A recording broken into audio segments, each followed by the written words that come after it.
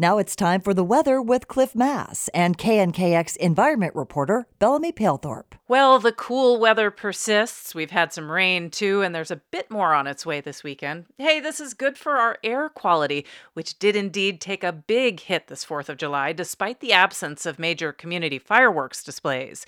I'm Bellamy Palethorpe with Cliff Mass at the University of Washington. He's going to share his analysis of what happened and how. First, though, let's get the forecast, Cliff. I hear you're calling this month Julember. That's right. The first week of July was the coolest since 2002. Lots of clouds coming in and below normal temperatures. But this weekend will start better, but then it goes downhill again. Today should get up into the middle 70s, plenty of sun. And Saturday will be good too. 70s, dry. But later in the day, clouds will come in, and a Pacific weather system will come in overnight. And unfortunately, Sunday will have lots of clouds. There'll be some showers, and they'll be, heavier on the western side of the Cascades. And temperatures only getting up to the mid to upper 60s. Monday and Tuesday look better, get into the 70s and dry. But then, Wednesday, Thursday, I expect some other weather systems to come in with more clouds and rain. So there's that Julember again. Just doesn't stop. That's right. And I do hope that later in the month will start to warm up. So you were looking at this past 4th of July as kind of a big experiment. Talk about what you were looking for and what you found. Well, 4th of July and the day after are often very bad in terms of air quality because of fireworks. And the big question is, how much do community fireworks, the big ones like in Seattle, contribute? And how much do personal fireworks contribute, that people shoot off all around the region?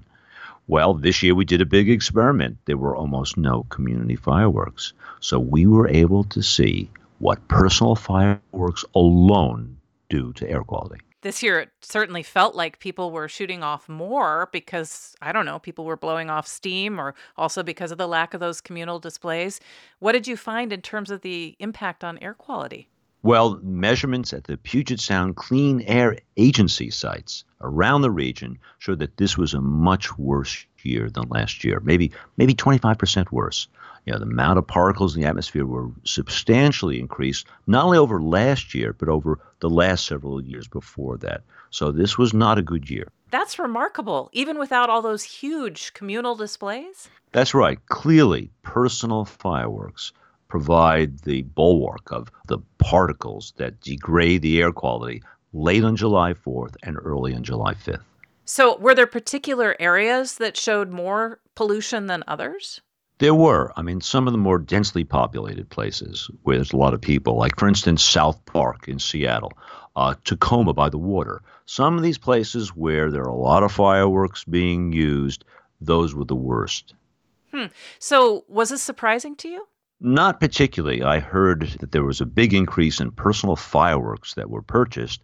Personal fireworks tend to be low down, so close to the ground. That makes things worse.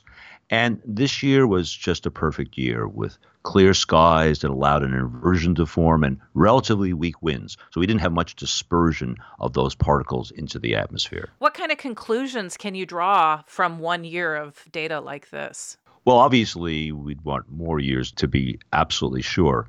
But my basic conclusion is that personal fireworks are the main cause of air pollution on July 4th and July 5th. That community fireworks might contribute a little bit, but it's the personal fireworks that are the main source of such pollution. All right. Thanks, Cliff. Sure, Bellamy. Professor Cliff Mass teaches atmospheric sciences at the University of Washington, and we talk every week at this time via Skype. You can subscribe to podcasts of our weekly conversations at our website, knkx.org, or wherever you get your podcasts. I'm Bellamy Palethorpe, KNKX News.